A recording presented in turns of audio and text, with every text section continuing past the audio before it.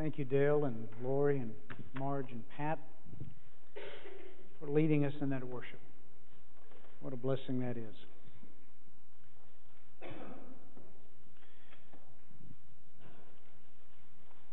And Rich, about September, when Dale and Lori are up at 2 or 3 o'clock in the morning, they're going to call you and say, "Help come change our child." I'm going to remind them of that, right? Well, this morning I stand before you with mixed emotions. First of all, I'm excited that today is the Super Bowl. It's the most meaningful and exciting pro football game of the season. The Bears and the Colts. Now, while I could hope there would have been a few other teams, can't always have my way. Both coaches are Christians. And in USA Today, there's an ad that talks about their testimony. Both Lovie Smith and Tony Dungy, both men of God. They love the Lord, and it talks about their testimony. So it's kind of hard to know which one to pull for.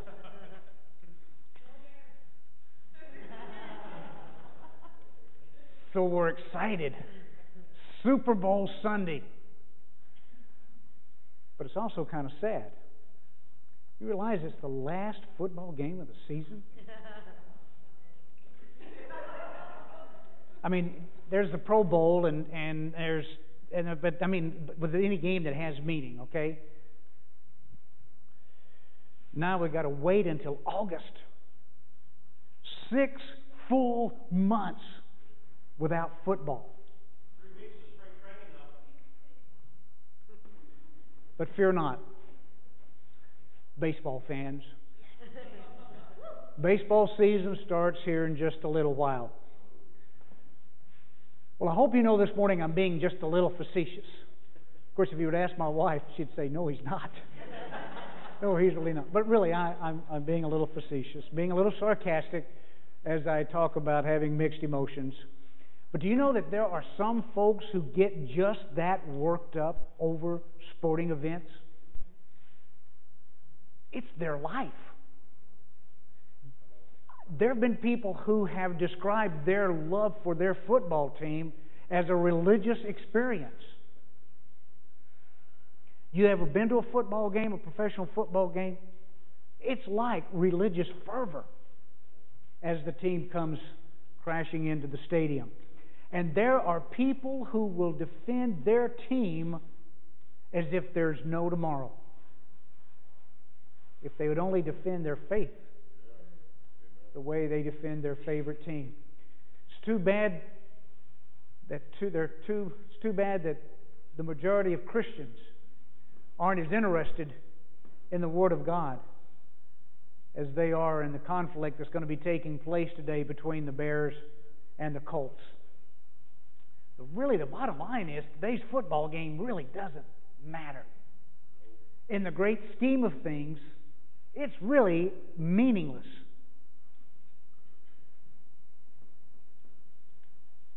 And I suspect that even those coaches would tell you that it's pretty meaningless when you think about all the real issues that are facing our world today. Matter of fact, if I were to ask you who won the Super Bowl last year, very few of you, I know a few could, Don, Hospital, there's a few that could tell me that Jesse knows the Steelers won it. But who did they play? Well, you'd have to stop and think. Okay, Seattle Seahawks. But most of you don't remember who won the game last year. You don't even remember who they played. And if I said who won it the year before that, well, duh, we just kind of go blame.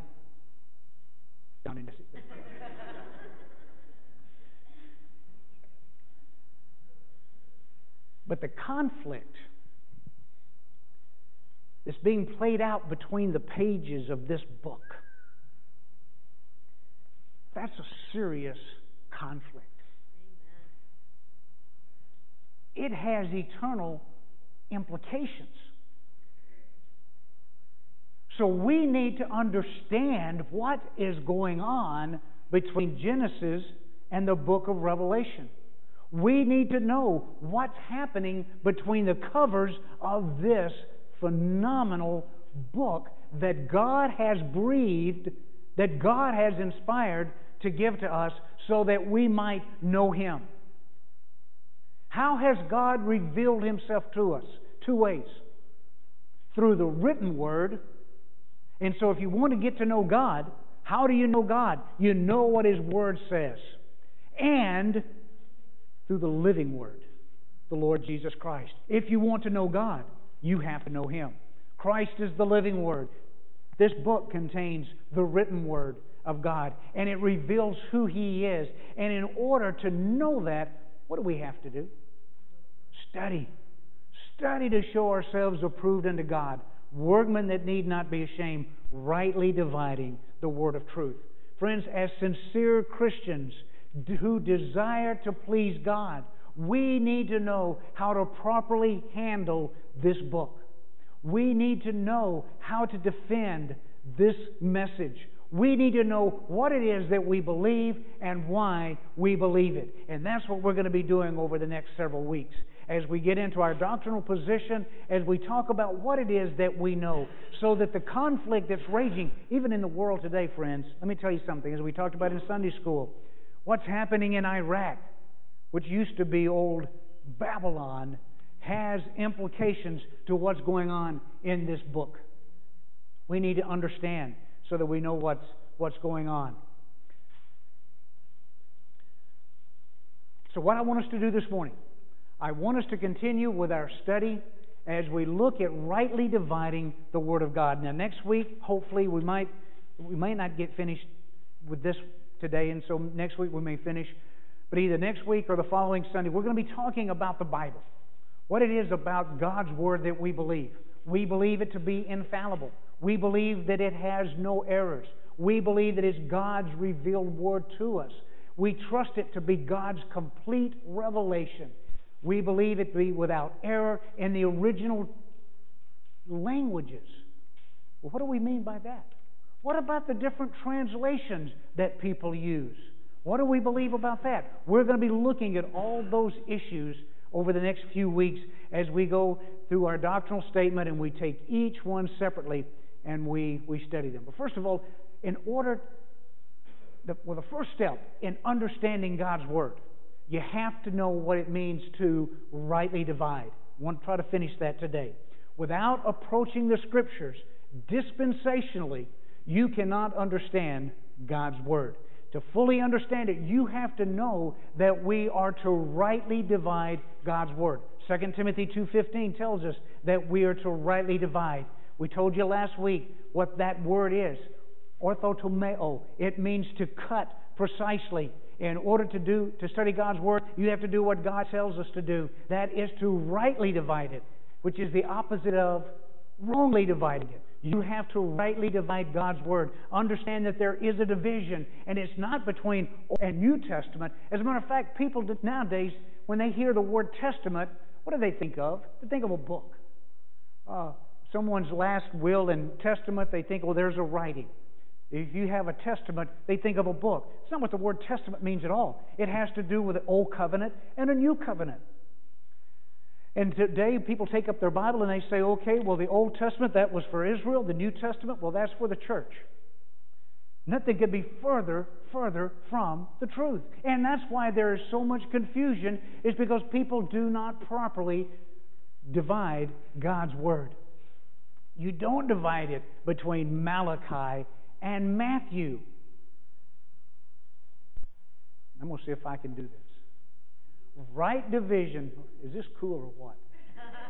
Right division. We're going to talk about prophecy concerning promises made to Israel. Study to show thyself approved unto God, workmen that need not be ashamed, rightly dividing the word of truth. When you go into the Old Testament, what are those books about?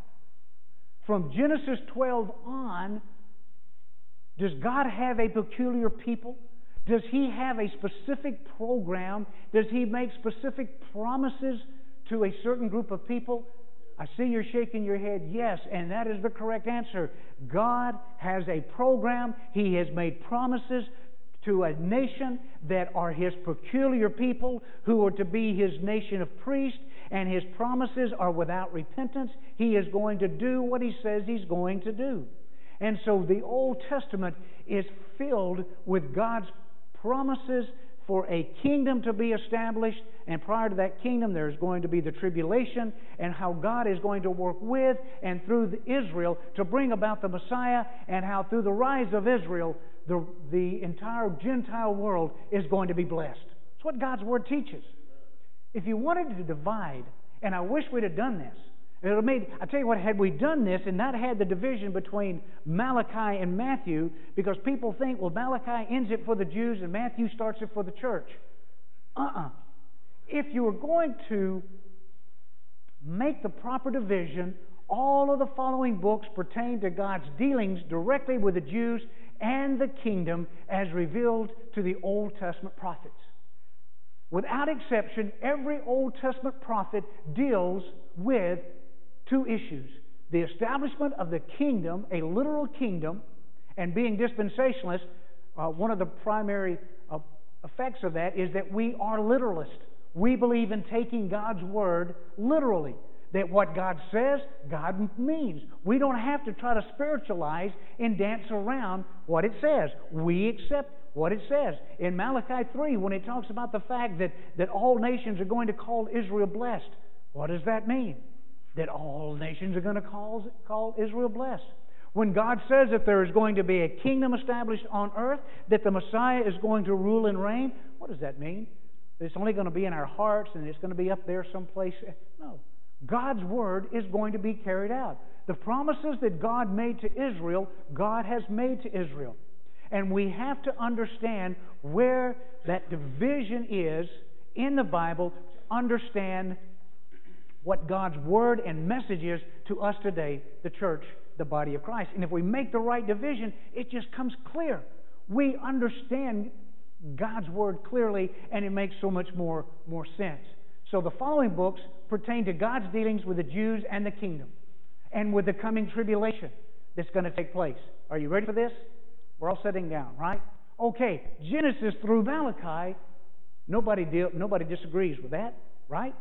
Genesis through Malachi, God's Word deals with the nation of Israel, His promises to Israel, what He's going to do with and through Israel, right? But what about Matthew? Yeah. What does Christ promise the 12 apostles in Matthew 19? He says, you're going to sit on 12 thrones with me, judging what? The 12 tribes of Israel. When you go to Mark, Luke, John even, what does it pertain to? It pertains to God's program for Israel and what God is doing through Israel. Even the early Acts chapters 1 through 8, are dealing with the nation of Israel. When Peter on the day of Pentecost stands and preaches, who is he preaching to? You men of Israel, you men of Judea. So if you wanted to rightly divide, well, you would look at these books. Hebrews are written to which group of people? Wonder who is Hebrews written to? Hebrews, yeah, the Jews. James. I had a guy call me this week. He's down in Arkansas. He's been a Baptist pastor, and somebody had given him our name and said, call this guy and ask him these questions. And this guy called up, and he just recently read Stam's book, Things That Differ, and it has just changed his ministry. Man, he is so confused now, he doesn't know what to do, but that's good. Praise God. And he called Paul Sadler, and Paul Sadler said, call Rick Owsley and talk to him about the seminary and what they're doing there. And he did, and the guy says, I'm coming to see you. And one of the questions he asked is about the 12 apostles being in the body or being out of the body. And he just said, I'm so confused on that. He said, the book of James. He said, there's so much difference, and seems to be some conflict in the book of James. Is that written to Christians or who? And I said, well, turn to James 1. 1. See, God's Word is pretty clear. James, to the 12 tribes scattered. Wow, does the Bible clear itself up? Peter talks about to those who are scattered. 1st, 2nd, 3rd John. Who is it written to? The nation of Israel. Jude, what's that referring to? The nation of Israel and the end times, the book of Revelation. Oh, if you think that's written to the church, the body of Christ, we got some more teaching to do. The book of Revelation is all about God's prophetic program to Israel. Because by the time the book of Revelation starts, where is the church?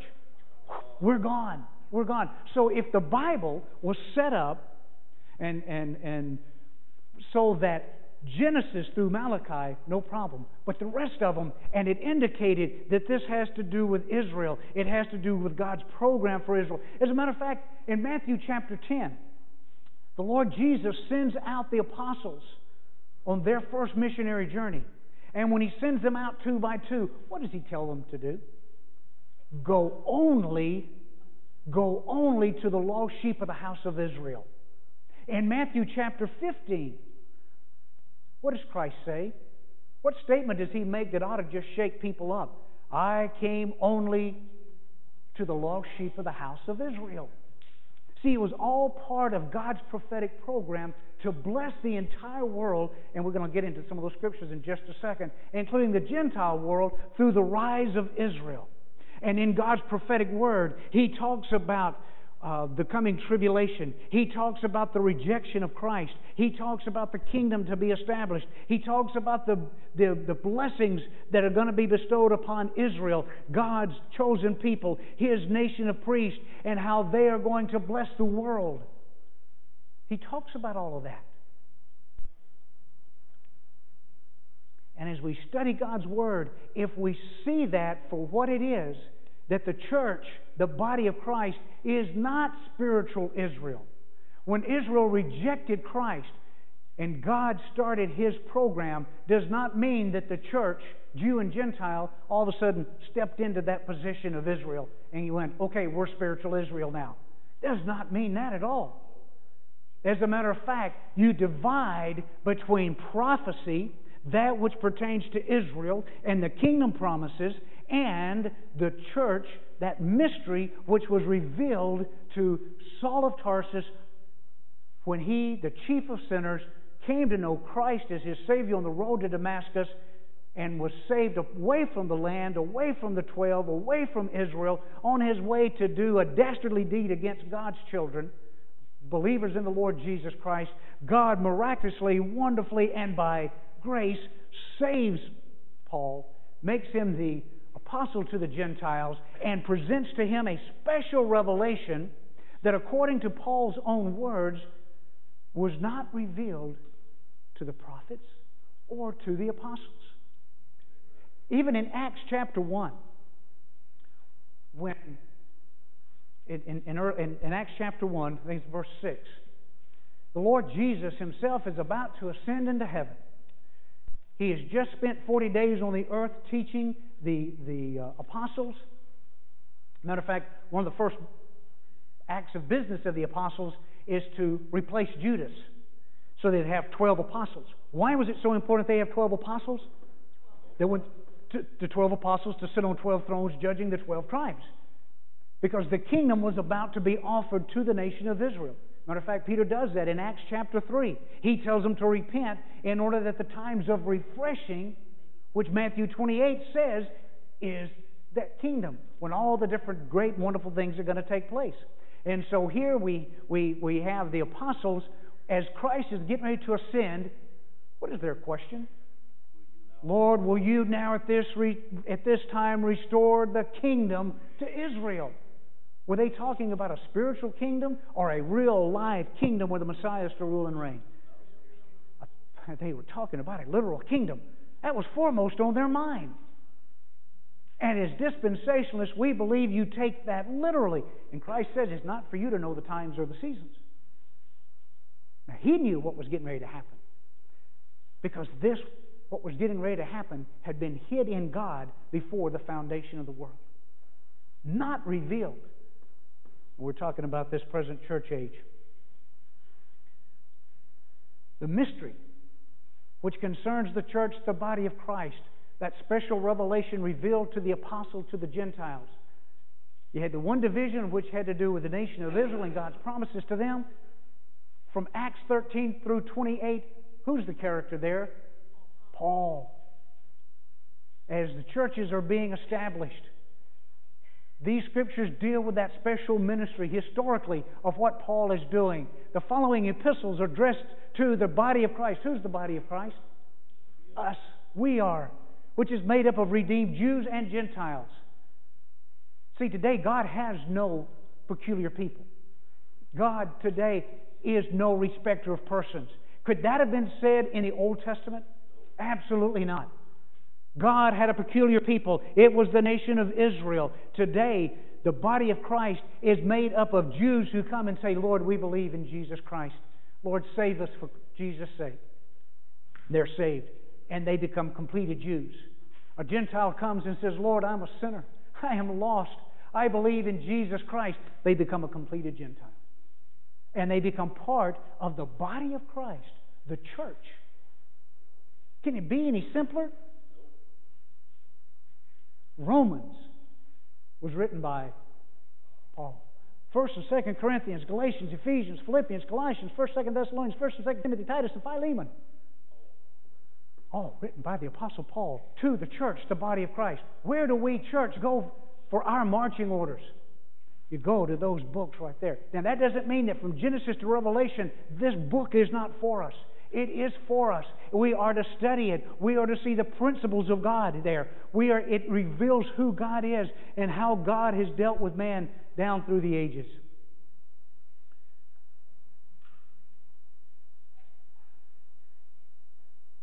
These are the scriptures I want us to go through today.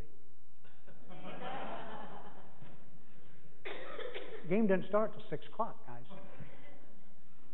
Turn with me to Ephesians chapter 3. Ephesians chapter 3. And I didn't put this in your bulletin. I figured we'd save a tree. Okay? And Lori was gracious enough to put them up there for us. Ephesians chapter 3.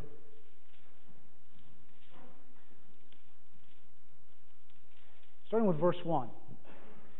For this cause I, Paul, the prisoner of Jesus Christ for you Gentiles, if you have heard of the dispensation of the grace of God which is given me to youward, how that by revelation, means God revealed, how that by revelation He made known unto me the mystery,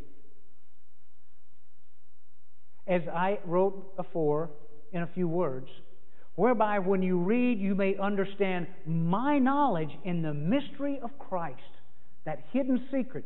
The Greek there is mysterion. It means a hidden secret. It's not clues in the Old Testament that you could have gone to and picked out and found, here's the church, there's the church.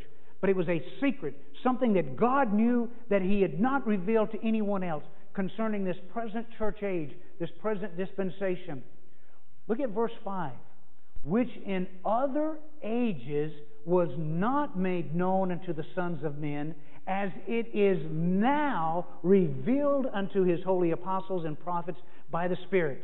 What is that? That the Gentiles should be fellow heirs or joint heirs of the same body and partakers of His promise in Christ by the gospel. Not the same body as, well, Jews and Gentiles make up the same body now. It's a joint body, if you will. That is at the heart of the mystery, that there is a body made up of Jews and Gentiles, that the Gentiles were going to be brought into this. Ephesians 2 tells us that the Gentiles were without hope, right? Alienated from the commonwealth of Israel. Man, they were lost. But God had a special plan, a secret that was hid in Him, not revealed until it's revealed to the Apostle Paul, that the Gentiles should be fellow heirs. Whereof I was made a minister according to the gift of the grace of God given unto me by the effectual working of His power. Unto me who am less than the least of all saints is this grace given, that I should preach among the Gentiles the unsearchable riches of Christ. The word unsearchable there actually means untraceable. Untraceable riches of Christ. You cannot go into the Old Testament and decipher and determine what God had planned and in mind based on the cross of Calvary. Can't do it. It's unsearchable. It's untraceable what God had in mind. and to make all men see what is the fellowship of the mystery, which from the beginning of the world hath been hid in God, who created all things by Jesus Christ. We believe that you take God at His Word, and when God's Word says that His purposes, His plan, here that's being revealed to the Apostle Paul, was hid and not revealed until now, we believe that it was hid in God and not revealed until it's revealed to the Apostle Paul. And it concerns what is written to the church, us, the body of Christ. That's not enough for you? Go to Colossians. Well, here, look at this. Colossians. Go to Colossians 1:25. Isn't that the neatest thing? Colossians 1:25. Whereof I am made a minister according to the dispensation of God. The word dispensation is the root word dispense. It means how God dispensed His grace. It comes from the Greek word oikonomia. It has to do with stewardship and administration, how God administrates His grace.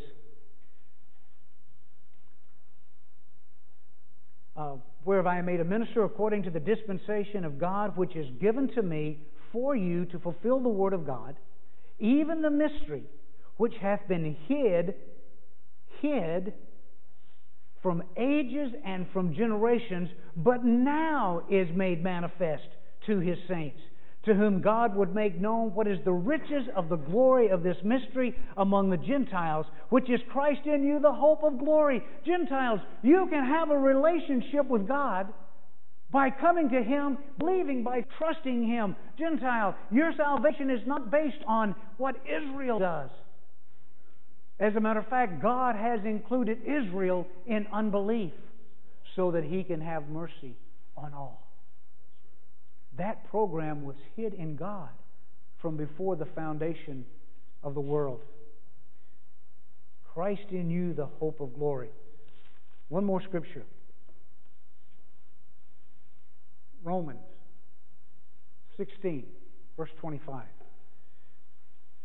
Now unto Him that is of power to establish you according to my gospel. We don't have time to get into my gospel, what Paul calls my gospel, but he's not being an egotist here. There was a special revelation given to this man. He is the apostle to the Gentiles. Just as Moses was given the law. And people honor Moses because he was the one that God presented and gave the law to. It is this Paul that God has presented the revelation of the mystery to. And that's why He can call it my gospel, the gospel of the grace of God.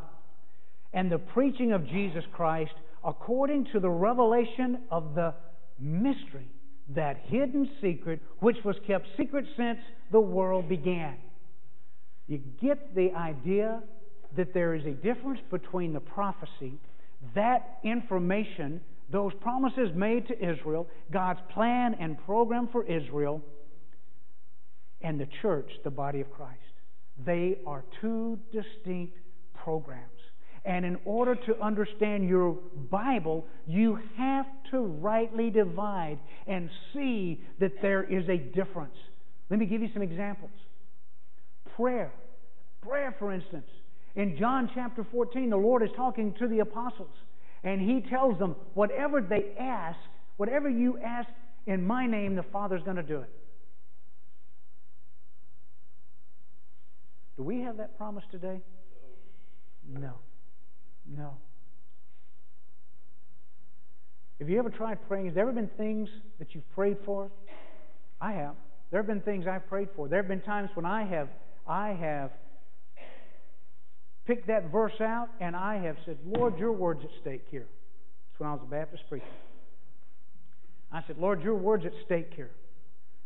John 14 tells me that if I ask the Father anything in your name, you will do it. Lord, you said if two of us agree as touching anything, it shall be done. And I'd go grab my wife and I'd say, we're going to agree. You agree? Yeah, I agree. Okay, we're two agreeing.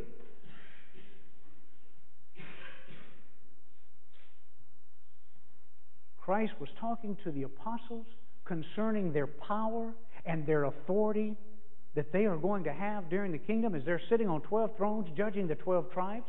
It is the power that they exercised at the beginning of early Acts as the tribulation was about to begin. Remember, the tribulation has to start before the kingdom comes and is ushered in. And the apostles were exercising that authority. They had that authority. They even have the authority, according to John 20, to do what? Forgive sin. You don't have the authority to do that. See, that's not to us.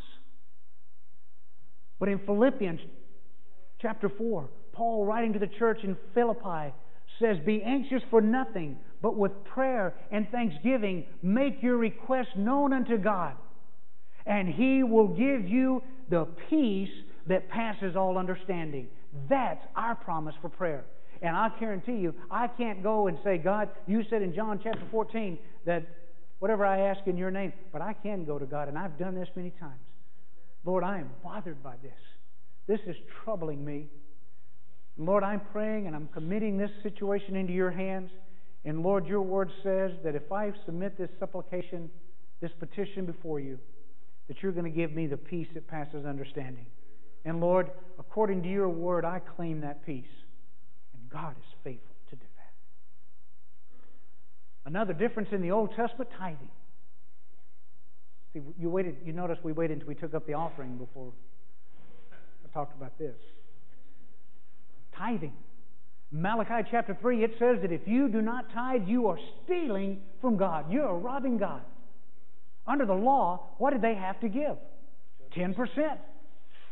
They couldn't give any less, and I'm sure they didn't give any more. 10% is what they had to give, according to the law. And they had to give it to the tribe of Levi, so that the temple could flourish and it could go on. They had no inheritance in the land. Paul comes along, speaking to the church, the body of Christ. Does he say, "I want you to give 10%, and if you don't give 10%, you're stealing from God"? What does Paul come along and say? He said, "God, let every man give as he purposes in his own heart, not out of necessity, nor grudgingly, for God loves a cheerful giver." Is there a distinction in those two? Yeah. Under the Old Testament, let's even call John the Baptist in on this, because he was an Old Testament prophet, by the way. Let's call Peter and the 12 in on this. Do you think they had to obey the law? Christ told them to obey those in Moses' seat. And in Matthew 28, as the Lord is getting ready to be taken up, He says, "Go ye therefore into all the world, teaching them to observe whatsoever I've commanded you," including the law. Okay? And so they were under the law. They had to keep the law. That included all the dietary laws. That included all the feast days. Hey, why do you think they were in Jerusalem on the day of Pentecost? What were they doing? Keeping the law. Keeping the law. There had not been any changes. The Apostle Paul comes along and says, all things are lawful. Not everything edifies, but all things are lawful. And circumcision, why? In Genesis chapter 17, it says that if the man is not circumcised, if a Jew comes and does not offer himself to be circumcised, why, he is to be cut off from the land. He is to be cut off from the people. And I believe that word cut off meant killed. Okay? It was serious. They had to circumcise their children at 8 days of age. Circumcision. Was it important to the nation of Israel or non-important? It didn't really matter. It didn't avail anything. Oh, it identified them as being the nation of Israel. It was absolutely mandatory. The Apostle Paul comes along and says, circumcision avails nothing. You have to rightly divide the word to understand. And people say, well, look at the contradictions. One second God's saying this, next second He's saying that. It's not. It's to whom is God speaking? It has to do with God's program, God's purpose, and God's directions to the nation of Israel. Our direction comes from a direct revelation from the Lord Jesus Christ Himself to Paul concerning this church, the body of Christ, which we are part of. We're not going to get all through all the scriptures. But what I want us to do next week, we will. Genesis 12:1 talks about the call of Abram out of Ur the Chaldees and the promise that God makes to Abram and his seed and what's going to take place. Exodus 19:5, God tells Israel, it's in your bulletin, if you'll obey my covenant, you shall be my peculiar people. You shall be my nation of priests. And what do? They raise their hand and say, we will. They enter into that covenant relationship with God. And God begins His promises. God starts His program for Israel as in Genesis 12:1 as He calls Abram out of Ur the Chaldees. And God says, I'm going to use the seed of this one man. I'm going to make a great nation. Because the rest of the Gentiles had pretty much done what? They'd gone a-whoring after strange gods. They had built the Tower of Babel to worship the zodiac, the stars in the host of heaven. They had turned away from God, and God in His sovereignty said, Abram, I'm taking you out of Ur the Chaldees, and here's what I'm going to do with you, Abram. And Abram, by faith, believed God, and he was counted to him for righteousness. Ur the Chaldees was extremely pagan area. Matter of fact, where was Ur the Chaldees? Huh? Iraq. Yeah. What did they worship there? The moon god. The moon god. You ever seen a crescent moon associated with any other religious organization? Yeah. God called him out of that. And Isaiah 2 talks about what God is going to do for Israel. Isaiah 9, Samuel, all the way through those scriptures, we're going to look at what God's program is for Israel. And then when we get through those next Sunday, then we're going to look and see what God's program is for the church, the body of Christ. And it opens up God's Word so that you know what it is that God expects of you, the church. And people say, well, why is that important? Why is it important? Why can't we just take all this and go, okay, it's all for us? Oops, sorry. It's all for us. Because it leads to confusion. It actually leads to disobeying God. And some of it you can't do. And when you can't do it or you don't do it, what that causes you to get discouraged. It causes you to say, Lord, I can't serve you, so I'm just going to forget it. And it's because we're not rightly dividing the Word. By rightly dividing the Word of truth and understanding what God's marching orders are for us today, it makes you bold in your witness. It gives you direction to your ministry and how we're to serve God.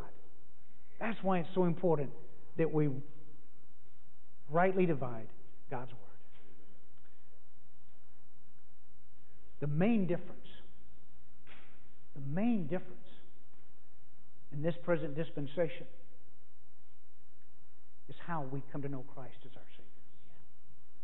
Yeah. And this present dispensation of God's grace, what we have to do in order to be saved is believe on the Lord Jesus Christ, and thou shalt be saved.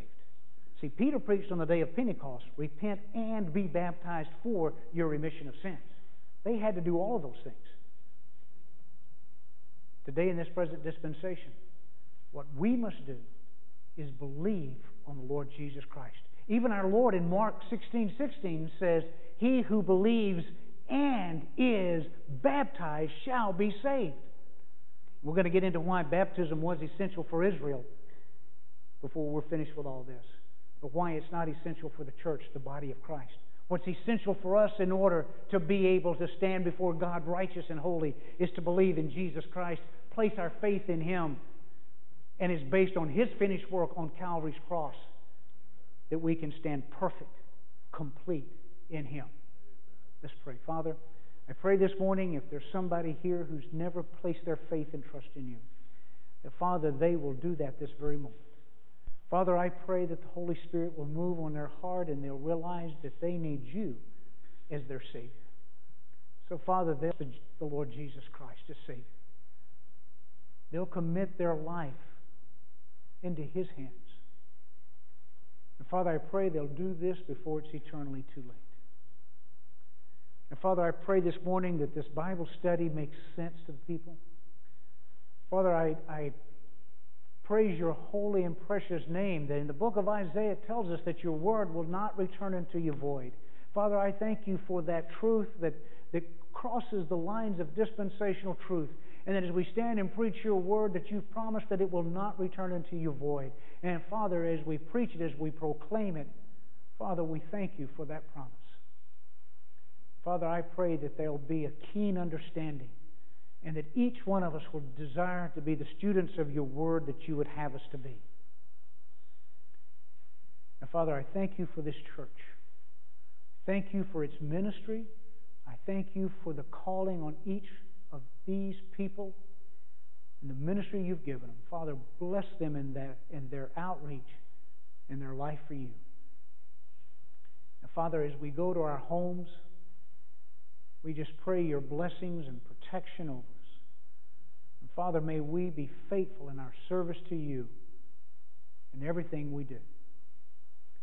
We ask it in the name of our Lord and Savior, Jesus Christ. Amen.